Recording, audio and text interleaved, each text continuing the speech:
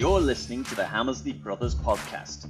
If you'd like to get started with 3 of our best tools, see the link in the show notes. They're free and video training is included. Hello and welcome to the Hammersley Brothers e-commerce podcast.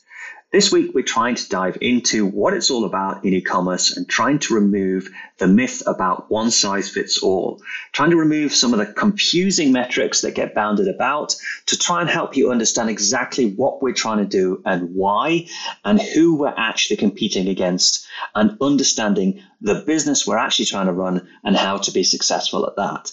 So without further ado, let's get started.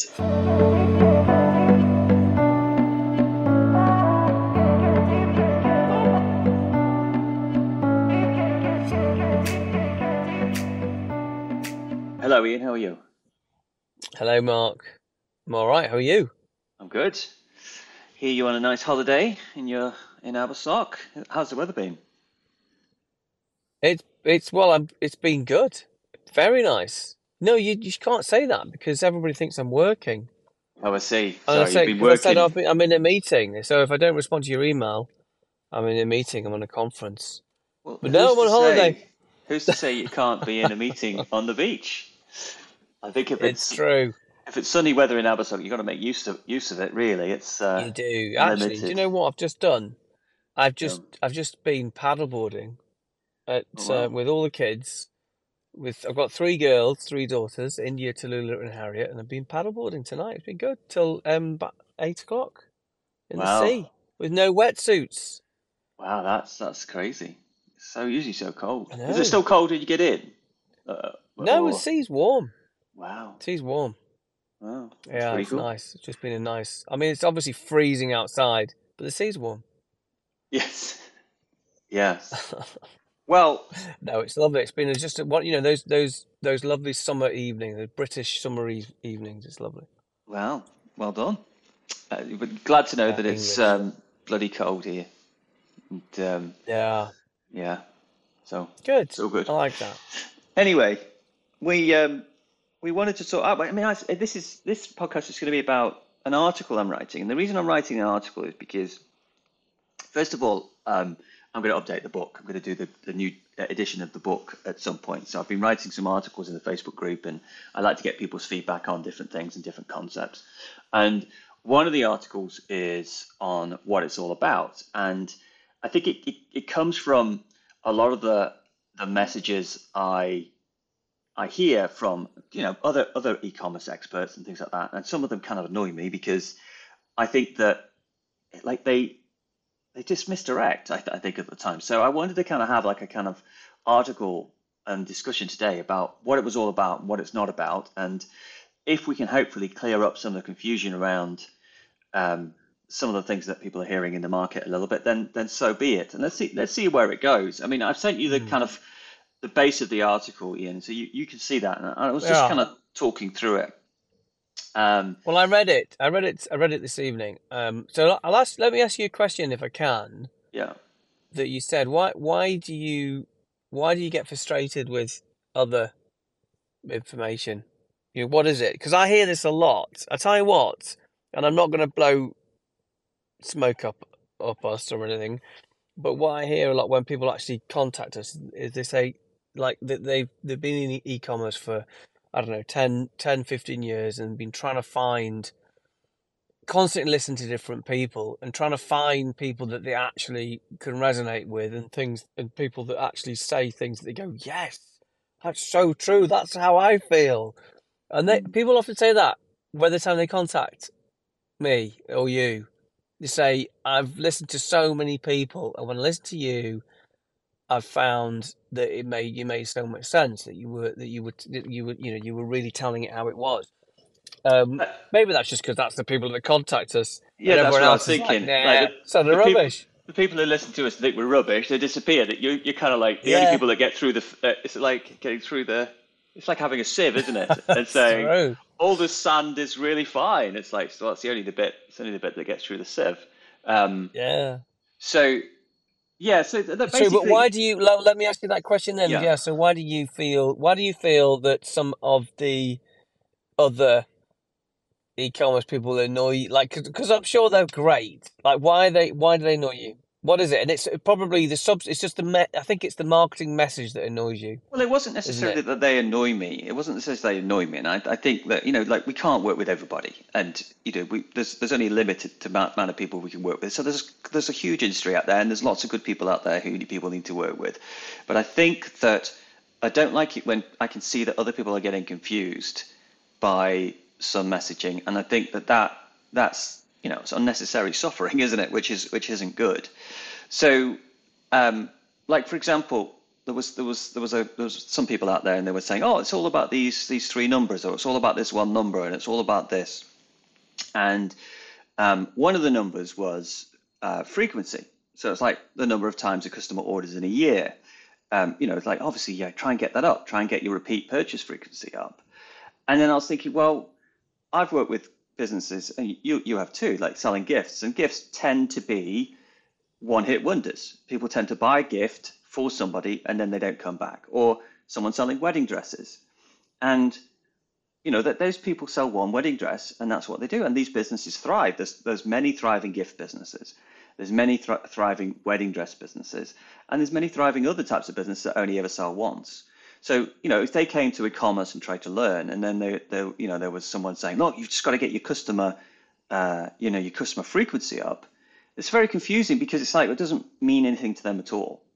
And so, that I think that trying to fit, and it's what we always say, is this one size fits all kind of methodology to any business. It can get more confusing rather than less confusing. Shall I It's talk very about tempting. the Well, I would next one? say, oh yeah, but I'll just summarize it. But I think it's extremely um, effective. I think, and it's because if you're in e-commerce, you're sort of hunting around for like the answers, aren't you? Yeah, You're hunting. You desperately want and also you want to feel like that formula is the answer to growing the e-commerce business. You kind of find, that's what you want, and if you think you found it, and if you're told that you found it, you think, oh my God, this is mm, it.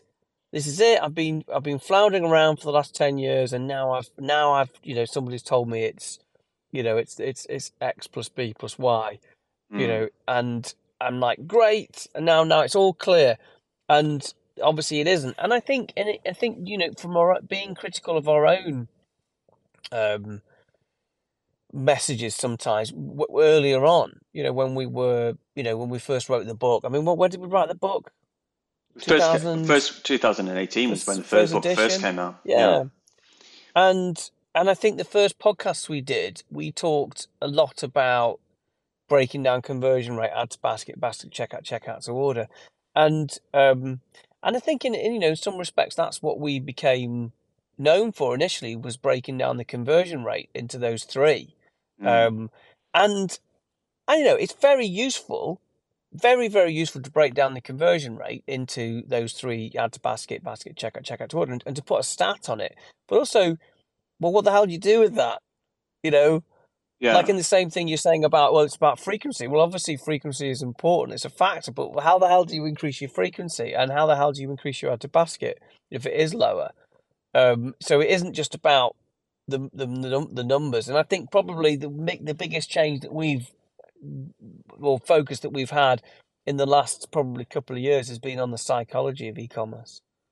I think that Yeah. psychology piece of actually getting in the head of where the customer is when they first discover you, and I think that's the biggest change. Well, Anyway, you carry on if you want. yeah, it was just when we first came out. We came out with the add to basket, and people said, "Well, what should the add to basket start with?" And we kind of said, we were forced to kind of put a number out there, and we said, "Oh, 11%." But that was only really normal for like a business, that had a decent amount of repeat business, a certain average order value, and all that kind of stuff. And so it's you kind of like when you're out there, you're forced to put these numbers out there, and it kind of oversimplifies it, doesn't it? And like for someone selling Yeah. furniture, that would be unrealistic, and for someone selling, you know, Well, you um, don't need, if your average order value is really high, yeah, you don't need an add to basket of 11% to grow. Well, You know, you you're never gonna don't. get it unless you just kind And of completely yeah, close the shop down to just people who and want to it would buy. be, and it would also be the wrong thing to focus incessantly on that Yeah, stat, because there'd be other things that would be, more lucrative. yeah, But it having said all that, it's still incredibly useful for people to actually know what a typical stat is. What yeah. is the ad? We said 11% add to basket, 55% basket to checkout, and 84% checkout to order. So it's still really useful to know that's the average that It we would is. expect. It But it's is. an average based on, let's say, £100 average order value and a lifetime customer value of 1.2 times a year. Well, what I came So through it's it, when I came through the article at the end of it, I'll say, well, what is it? What is actually it is it? And it really it comes down to what you've got. So basically, how much it costs how much it costs for you to acquire a customer, and how much profit you get out of that customer overall. And that's the same for any business, regardless of e-commerce. So, if I can get a customer, if I can acquire a customer for less than the profit I get out of the customer, I have a business. If I can't do that, I don't have a business. So effectively, it's like a money printing machine where you put in $10 on the left slot, and out of the other slot on the back side, you might get $100 out. That's a good business. You're putting $10 in, you're getting $100 out. And when my 15-year-old son asked me how much he should spend on marketing for his print-on-demand business, I said, look, if you had a money machine and you put $10 in and you got $100 out, how much money would you put in that machine? And he says, well, I'd put as much money into that machine as possible. There's your answer.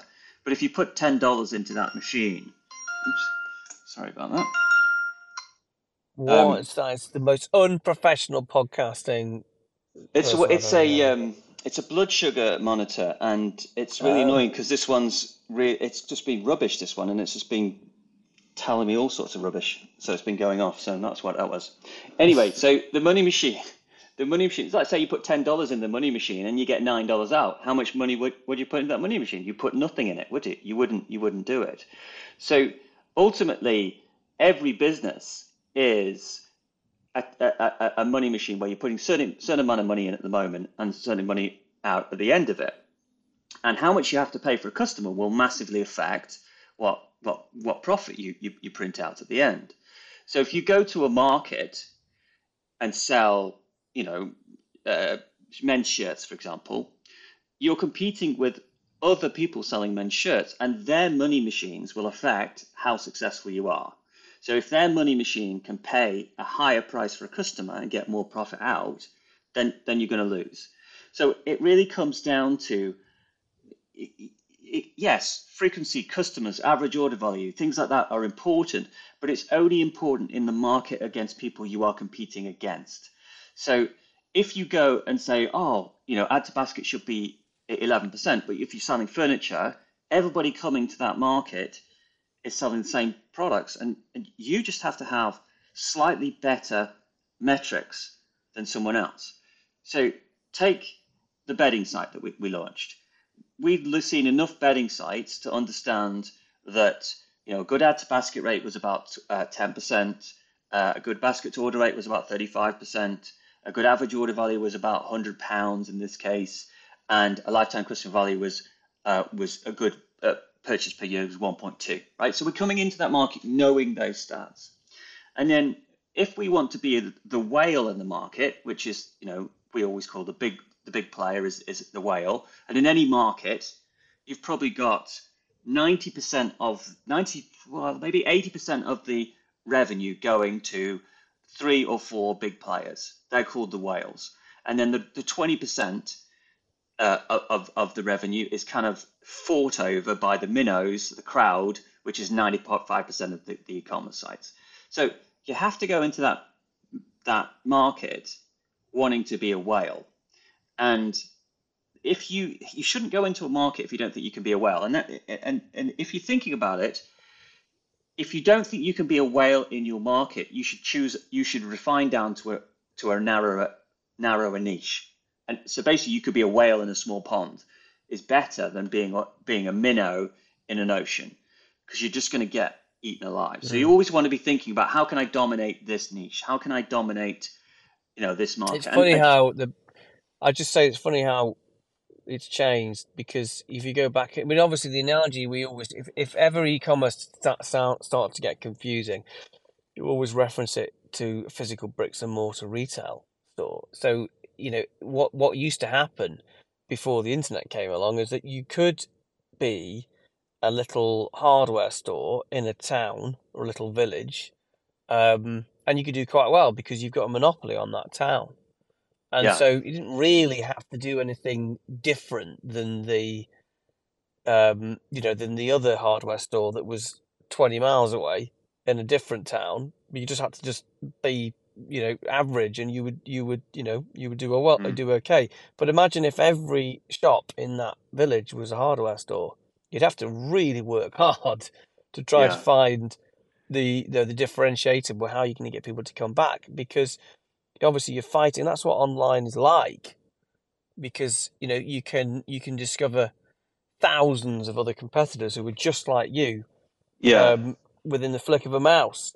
So that's why it's very different. That's why you can't take the same offline approach to online.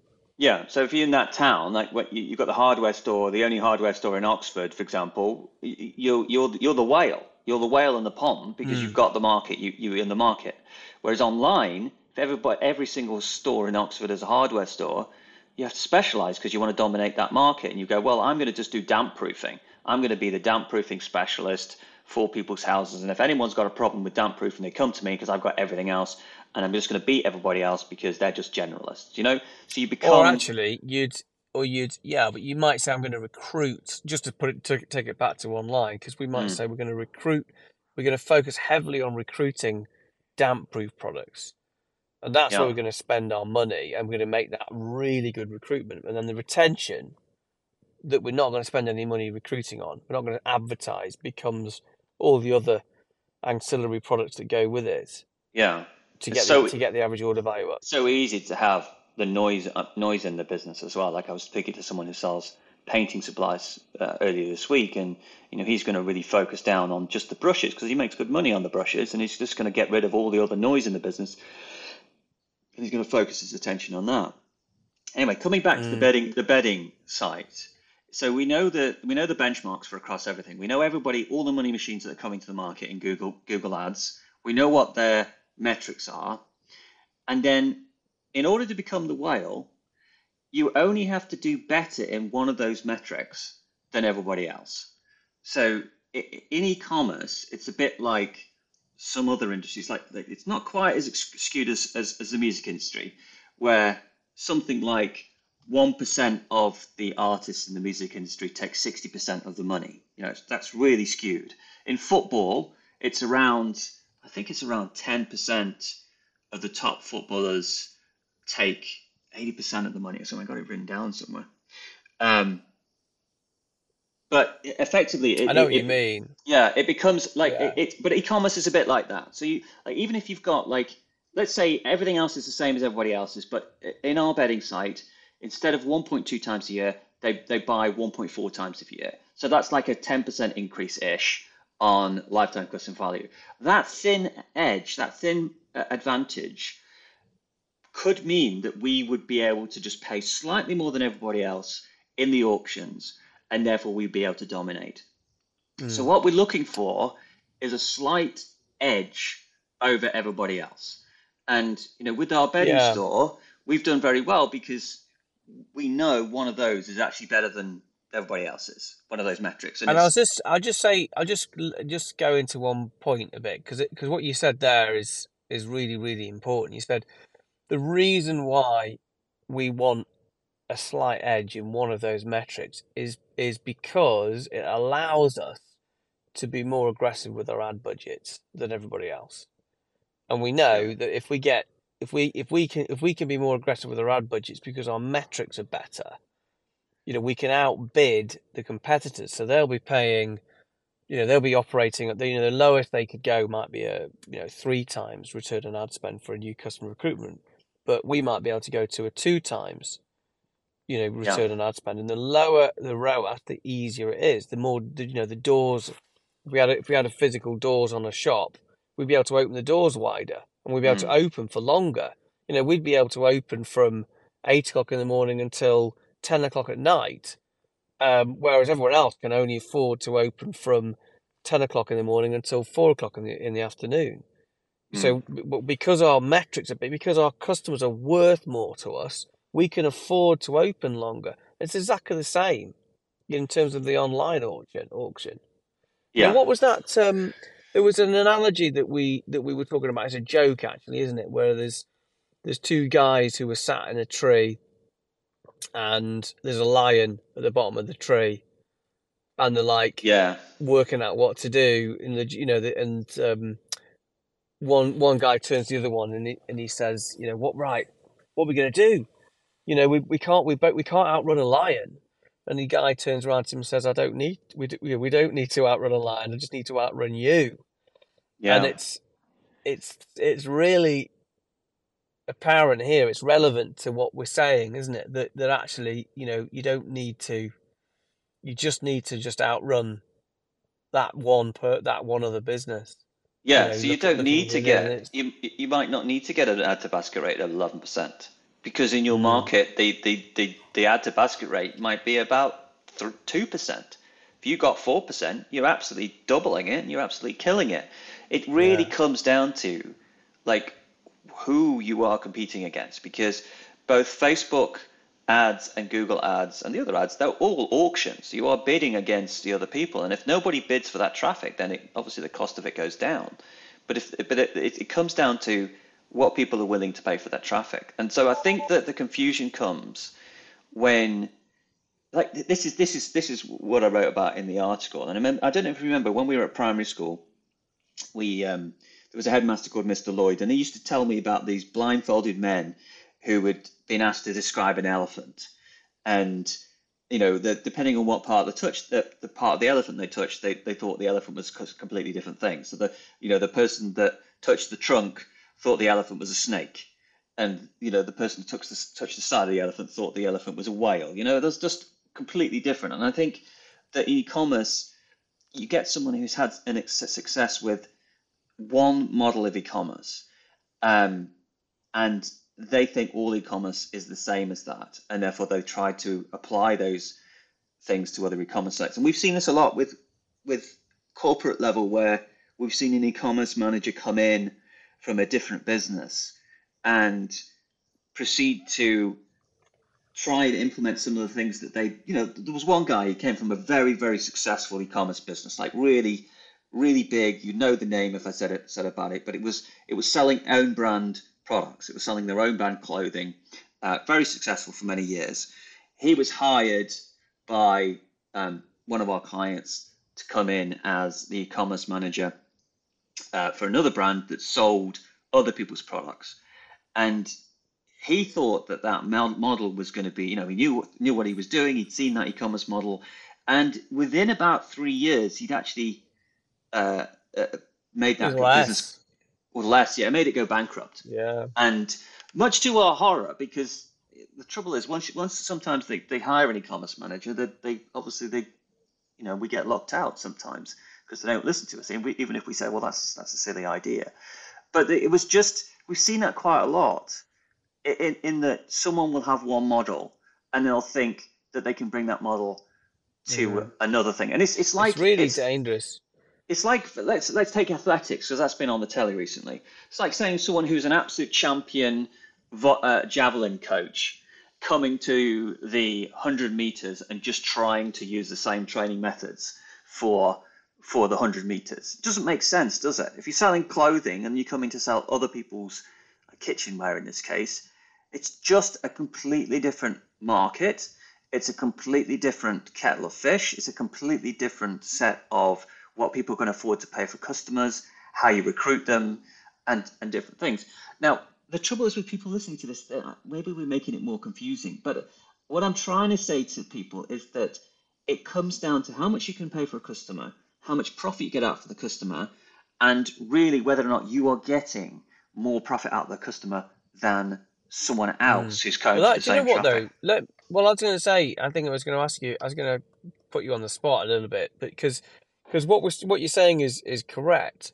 But what the hell does an e-commerce owner do? Okay, so we're saying that you don't have to, you know, you don't have to get your ads basket from 6% to 11%. You just have to make it a couple of percent better. Well, how do you know what your competitors are doing? Is Well, that possible?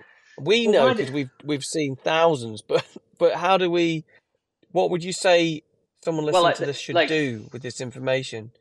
the thing is, this is like I've seen this happen quite a lot. There was a guy that used to work for TradeMe, and he used to run all the ads for TradeMe, and he had the inside information on TradeMe. This was years ago about what TradeMe, by the way, in New Zealand is eBay. eBay. You don't have eBay here, so he knew exactly what was selling on TradeMe, down to the category and what was really trending.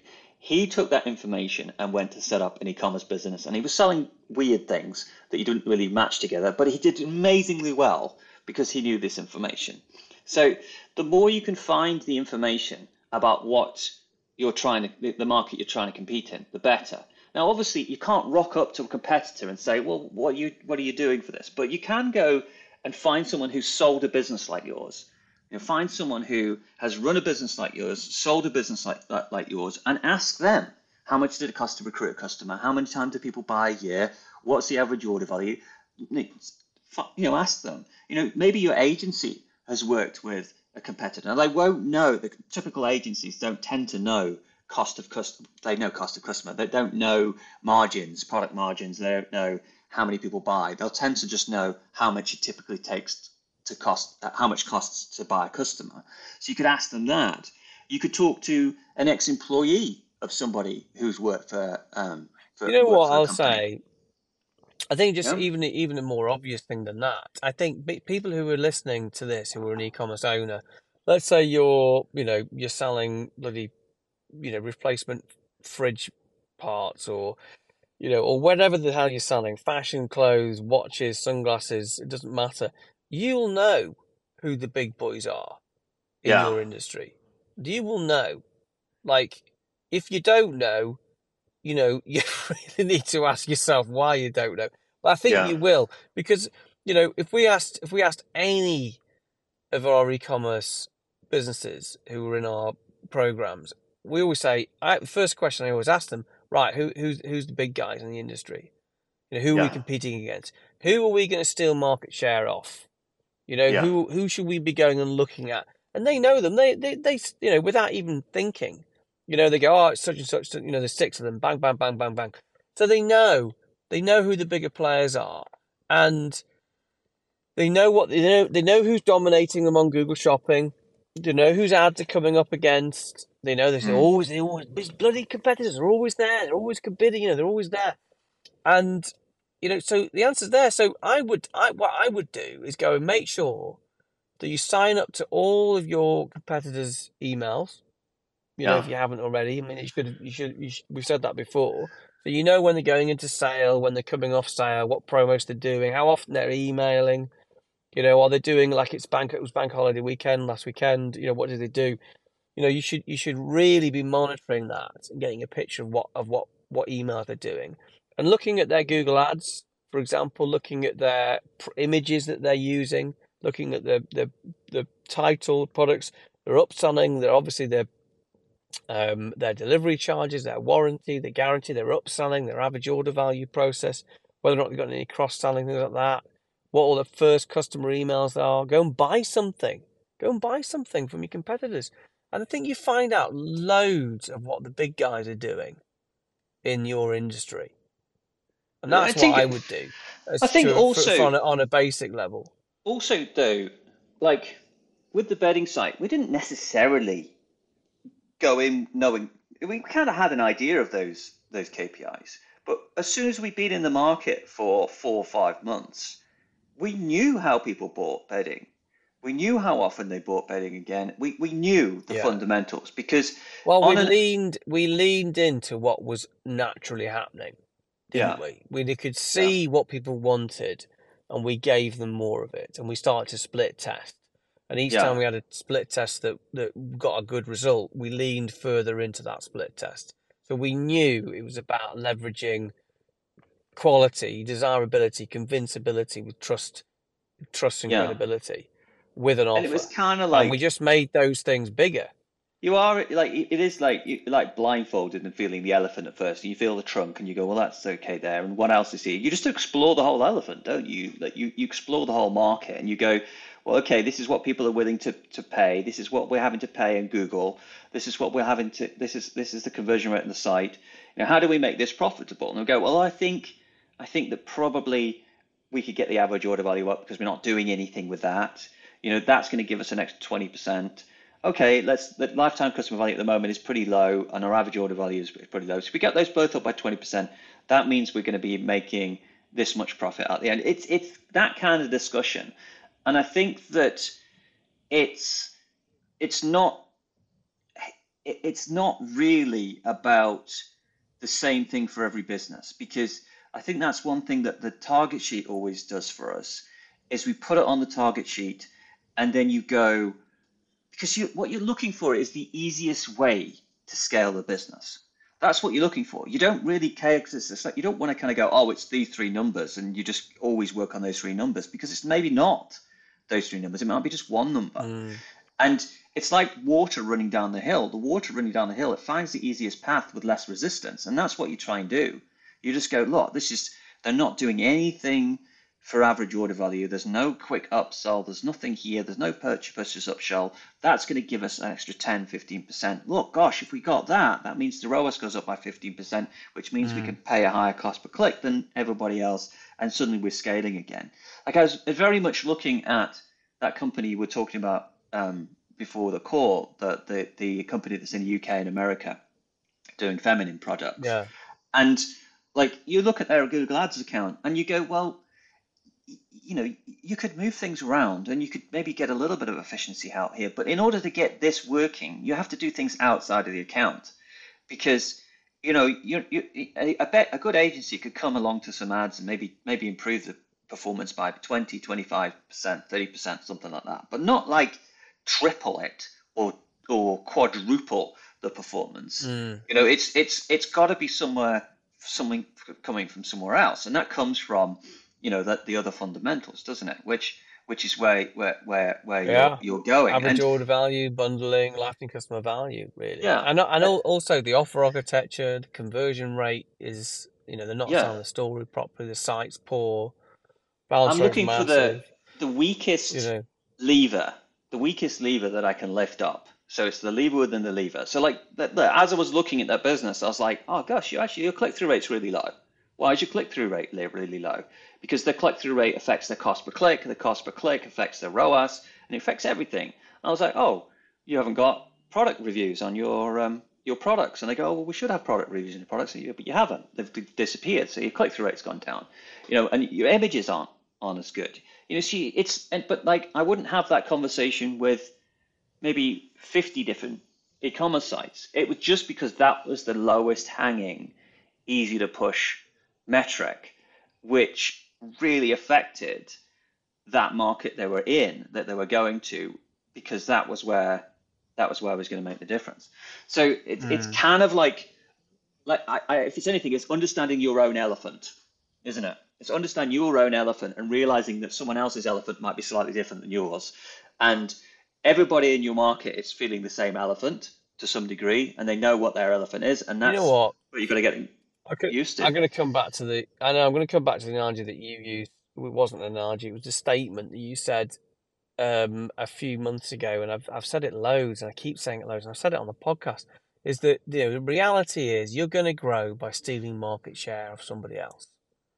Yeah. It's very unlikely that your product is going to create new demand. That demand is normally already there, and Yeah. those customers are buying from somebody else, and you've got to stop them buying from somebody else. So you're going to grow by stealing market share. And once you know that we're saying you're going to grow by stealing market share, and firmly believe that is the best piece of advice. And once you know that, you then go out into your market and you say, well, who would I buy from? Would they Yeah. buy from me? You know, probably not. Why wouldn't I? Well, because my returns policy isn't good enough. Isn't my delivery's more expensive. My product isn't good. It's not packaged as well. Like, go and ask yourself that question. Who am I going Mm. to steal market share off, and why? Why would people come and buy from me? Yeah. You And know? that's a very interesting question because when people come onto the 20K core, I ask them that question. So why people buy from you rather than anybody else? And that 90% of the time, they mention things that are internal inside the company that they believe would make people buy from them, Yeah. but aren't actually displayed externally. So they'll go, well, we're a family, we're a Mm. business, so people can trust us. And it's like, well, if you're not demonstrating that on the product on the business, how do they find out? So you basically, well, once they buy something from us, then they find that out. And it's like, well, that's not how you sell things, is it? You don't keep things secret until they buy something and then reveal that you're a really good customer. That's not how you do it. And Mm. so you have to have that clear message. And if you can't, like if you're going against people in your industry and they're really huge, don't hit them full on. You know, with the bedding site, which I keep coming back to, we started off with one of the duvet covers was a kind of checked duvet cover, wasn't it? A light check with Yeah. a cover, and that just Yeah. sold like hotcakes. We were the only one in the market that had that kind of duvet cover, and it was popular, and that was really what got us lifted into Google's eyes to say, look, these guys occasionally have some good products. I'm going to go and start putting them in front of some better searches. And we didn't come at like the big people with white bedding at the beginning because Google was like, well, I've got these people who spend thousands and thousands of pounds a month on with me on white bed. I'm not going to give them a crack at that. I'm going to give them a crack at the flanking strategies, the flanking markets where I haven't really got many good Mm. products, and also those It's a big good players point, aren't actually. really focusing on Yeah, it. it is a good point, actually, because we've said this before that the default thing on Shopify, particularly, but on all product or e-commerce platforms, is that the entire product catalog goes in your shopping feed, like all of it. And Mm. actually, that might be a complete disaster if you're going into a new market. You're better off focusing on possibly, one or two categories and really doing a good job. Doing that market square test that we talked about in the past. Yeah. Going and saying, "Right, okay, let's, rather than putting the 5,000 products we've got, I'm going to focus on, these 200. I'm going to go out and do a Mm. load of research. Who are we coming up against? Who are we compete? Who would we buy from? Why? Mm. Really get that right, and then expand from there. Yeah. Do it that way. And you're just looking for a ticket. You're looking for a ticket to the next Mm. stage, aren't you? Little At the wedge, door beginning, wedge. a little wedge, and then you can come in and you can expand from there. And you often find that someone who's successful in a niche and do really well in that niche, they tend to start getting asked to do other things outside of that niche. That's just the way it happens. This happens with all sorts of businesses. Like now, because we've not dominated, because we've established ourselves as as experts in e-commerce, people now ring me up and ask me to do lead gen businesses and also, like all sorts of different types of websites because they go, well, if he's got expertise there, then he must be good at this. And it's like, it doesn't really translate in that, but that's what people think. If they think if they're good at that, they'll also be good at this. And you can use that to expand as long as it's along the lines of the branding. And I was talking to someone else about this the other day. It was like when I used to do some work for the Stanley Tools, and they came to Mm. me when I was at university and they did a project and said, look, can you come up with some products we could use the existing tools at the Sheffield factory to do it? And which was impossible because you couldn't use those the blades that they're using, those flip knives, for anything else. But what they did after that is they then realized that the Stanley Tool brand was associated with sturdiness. So they took that sturdiness brand and started doing toolboxes and All belts sorts of for things, yeah. all sorts of things. And they took that because everybody went, oh, Stanley Tools equals sturdy.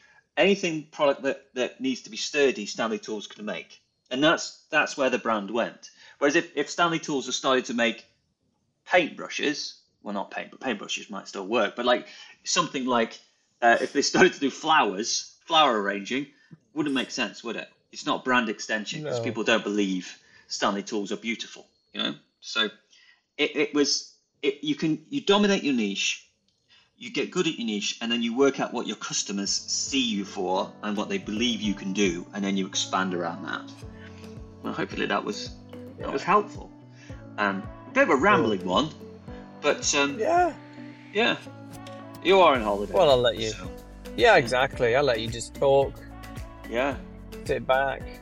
Already had a couple of beers. Nice. Quite relaxed. Joking. All right. Well, Okay. Cheerio. thank you for bearing with us, and we'll speak to you next time. Thanks, guys. Thanks, Mark. Bye.